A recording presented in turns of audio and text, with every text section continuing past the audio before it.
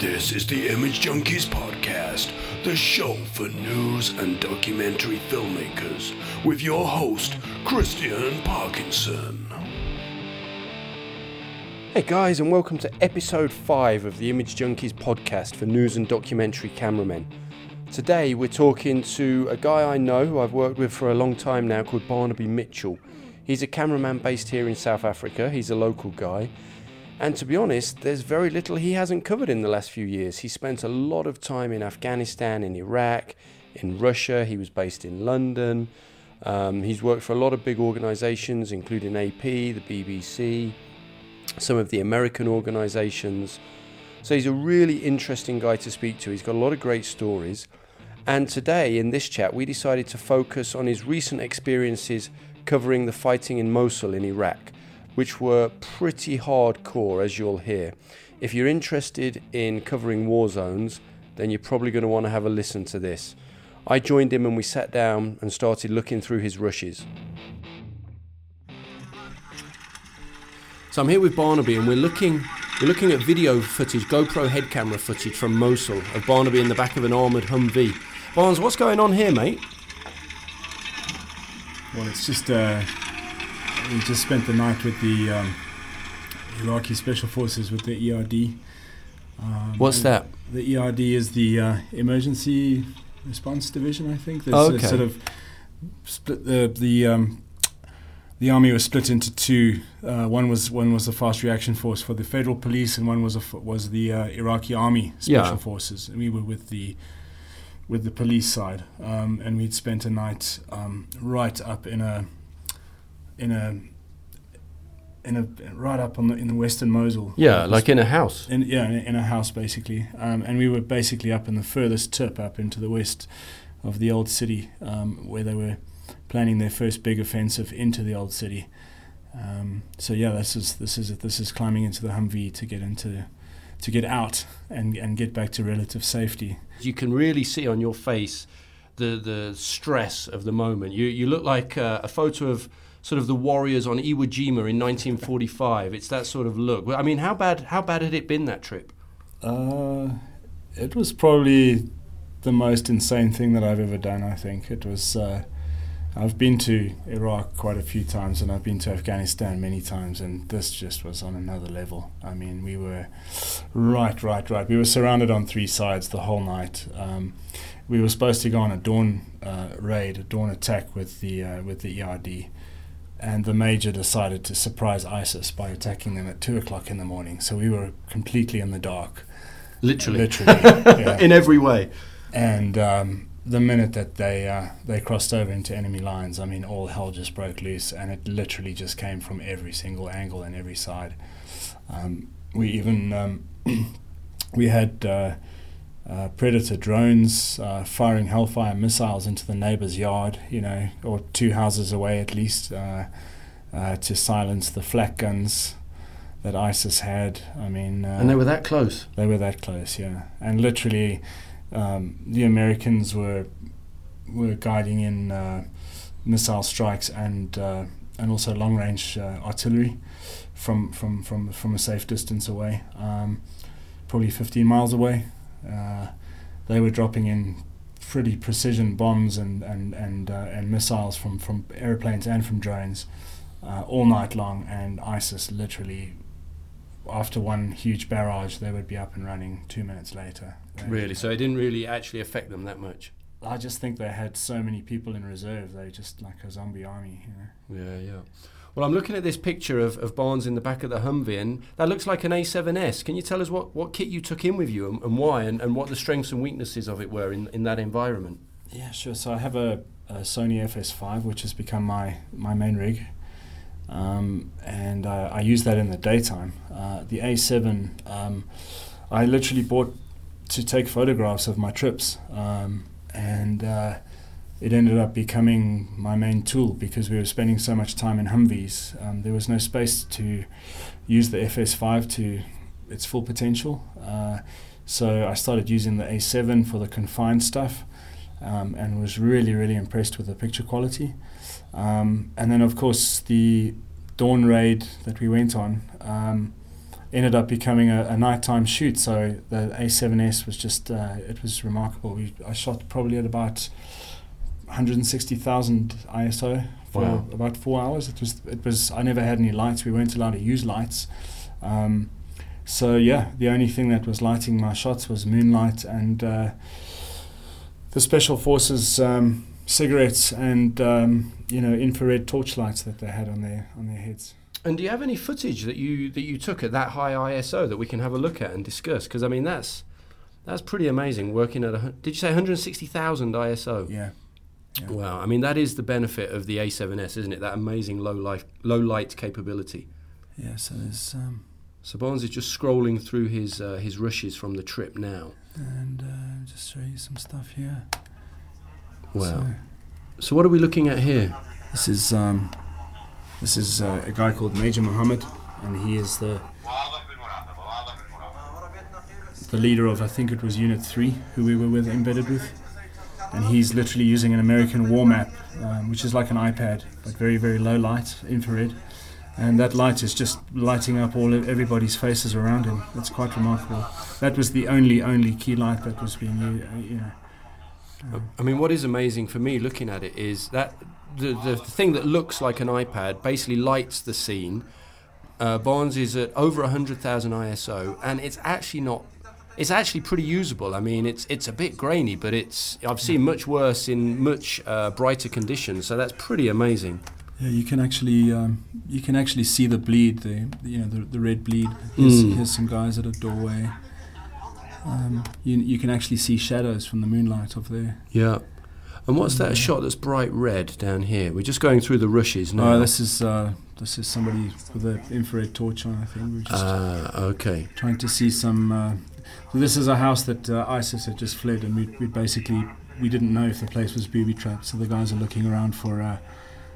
We thought this might have been a suicide belt, but it was actually just a disused ammo pouch. Right. I mean, it's pretty amazing stuff to look at. Wow. Again, this is at about 3 o'clock in the morning, maybe 4 o'clock in the morning. So we're looking at two soldiers, looking very heavily armed, bit tired, but also looking like they're ready for action here. Was this during the assault or just before? No, this is during. Oh, we can hear some firing. This is some guys. This is all night long, pretty much. These are some guys busy opening up some ammo boxes to resupply. The big fight's going on just around the corner there. So looks like someone's setting up to fire an RPG here. Don't want to be caught by the backblast of that. So you can see a bit of the sloppy discipline here. There's an RPG and the pin's just been pulled off the head and he's just left it standing on its end. This was one of my turning points, I think. Really, where you were like, right, I've had enough of this. You just watch what happens here. So the guy's putting the RPG on his shoulder, he's moving to an open door. He's on the rooftop now, and he's going out into a line of ISIS snipers. And he's going to try and take out one of their positions. I'm not quite sure what he was doing. He was a bit of a... I don't know what happened to him either. But you can watch the sandbags on the left now. So he's just clearly fired the RPG. There's smoke everywhere. Wow. I think he got He's having a good laugh about it, whatever it is. He's probably the luckiest man on this planet right now. I mean, he's... Yeah. Has he been shot? Yeah, he got skinned. He got grazed. No way. Yeah. Very lucky, and he's having a good laugh about it. Now they're having a look at the... Yeah. My gosh. And then who was with you on this trip? Like, what? Just for people who have never done something like this, what sort of team are you working with? Is it just you on your own? Is there a group of you? Yeah, so we had a high-risk advisor from the BBC. Yeah. Who's ex-parachute regiment, rock solid.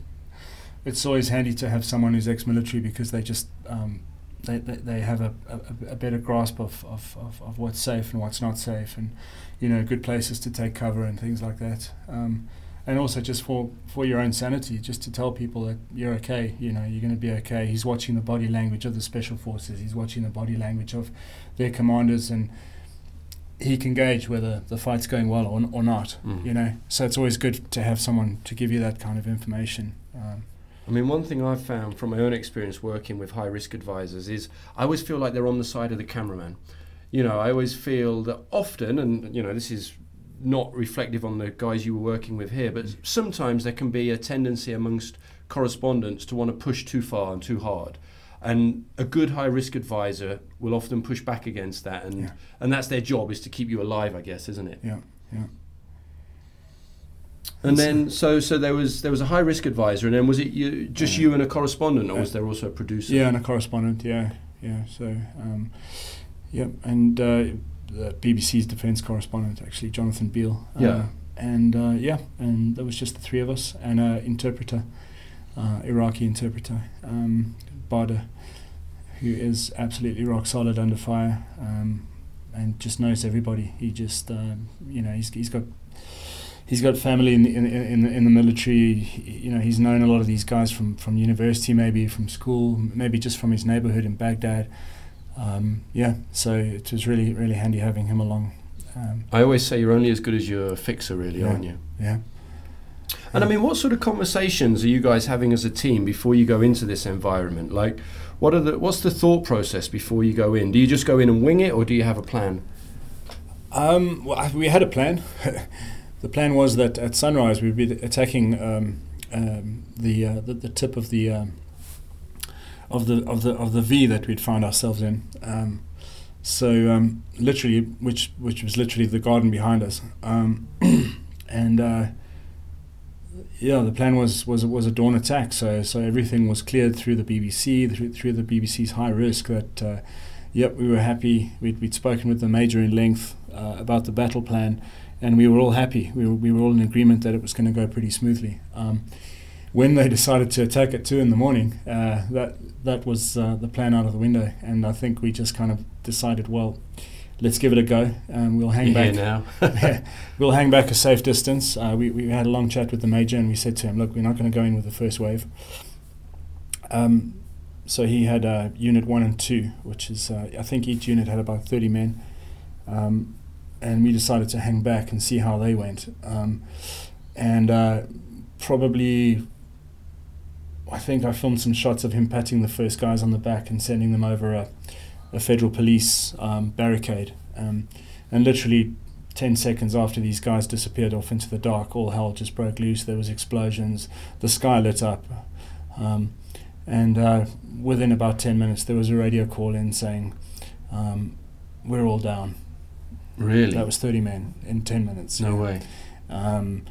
That's when we realised that this was maybe a bit more serious than what we thought it was going to be. And that went on until the sunrise. And the ferocity of the firefight didn't let up one second. I mean, there wasn't one minute of that whole time where there wasn't bullets or mortars or whatever. It was pretty intense. Here, this is actually a shot of the guy that made the radio call, and this is him. So the guy we're looking at, he looks a pretty tough dude. What was he? Is he the radio operator? Or? He was the radio operator in Unit 2. I can see he's already wounded. 1. His fingers look broken and damaged. And he's just frustrated that he came in to get some medical attention. Actually, our safety guy gave him some first aid. Oh really? So that's good for getting you on side with the guys. And he just wanted to get back in the fight. He just wanted to go and help out his comrades. And so he just came in for some first aid, got tooled up with a few fresh grenades and things, and he was off to go and fight some more. Nice. I don't know what happened to him. But yeah. I mean, he looks, looking at him, he looks a pretty tough guy. You can see he's fit, he's strong. Yeah. He's ready for action. Yeah. And the weaponry they're using as well is very advanced. They were using the latest Croatian semi-automatic. Oh wow! Yeah, I've never even seen a weapon like that before. Looks a little bit like. I assumed they just used M4s, but I don't know what that is. No, they're using. They sort of like. They look like Belgian FMs or something. They're very plastic, lightweight, very reliable. That's the only thing that separates the ERD from the counter-terrorism guys from the Iraqi army. the Iraqi army are using all American weapons, and they wear black. These guys wear street camo, and they're using European weapons, which is yeah. Yeah. And how did they welcome you? Did you feel welcome, or did you feel very much outsiders when you were there? What was the atmosphere like for you? No, they were really cool. They weren't skeptical at all about us. They kept telling us that we were very brave. I guess maybe they had a better gauge on how bad the situation was. But yeah, no, they were great guys, and I would do it over again if I was with the same guys. Yeah. I would do it over again. I think now maybe Mosul, Iraq is probably a slightly different place, and I think that a lot of the problems that people may think that have just gone away are actually, this may just be the beginning. You know, I think definitely Mosul is not a safe place, even though it's been liberated from IS. I don't think that's you think there could still be a lot of danger if you visit there? Definitely. I mean, one of the things you said there about them saying you're brave, I've also had soldiers say that to me before, and I think for soldiers, they can't understand why anybody would be in that situation without a gun, generally. Which is pretty sensible. Like, why would you put yourself in that situation without a gun? I mean, you've covered wars for years. What drives you to do it? Is it the adrenaline? Is it just that you're going to get great pictures? What's motivated you to do it over the years? I think it's just a competitive thing, really, just to see how far you can push. Maybe, I don't know, maybe not an ego thing, but just to see how far you can push the boundaries and see what's inside you. It's like a journey that you explore yourself and what you can do. I don't think after this, I don't think I'm going to be doing much more of the Middle East. Definitely. I mean, I'm very comfortable working in Africa, but this was just on a different level. Really? Do you feel that sort of you've found your own limits now, and you're sort of comfortable with that? Definitely found my own limits. And I think if you go back and look at those pictures from the Humvee with us leaving, I think you can see on my face that I've made the decision there as well. It's on camera, Yeah. So we're going to leave it there with Barnaby, but I'm sure you'll agree that was a really good interview, and Barnaby has seen some pretty hectic stuff. That trip to Mosul sounds pretty hairy by anybody's standards. So if you're enjoying the Image Junkies podcast, then please do write a review, do give us 5 stars, and tune in next week because we're interviewing Rick Porcher. He's a US local news cameraman in Baton Rouge, aka Turd Polisher.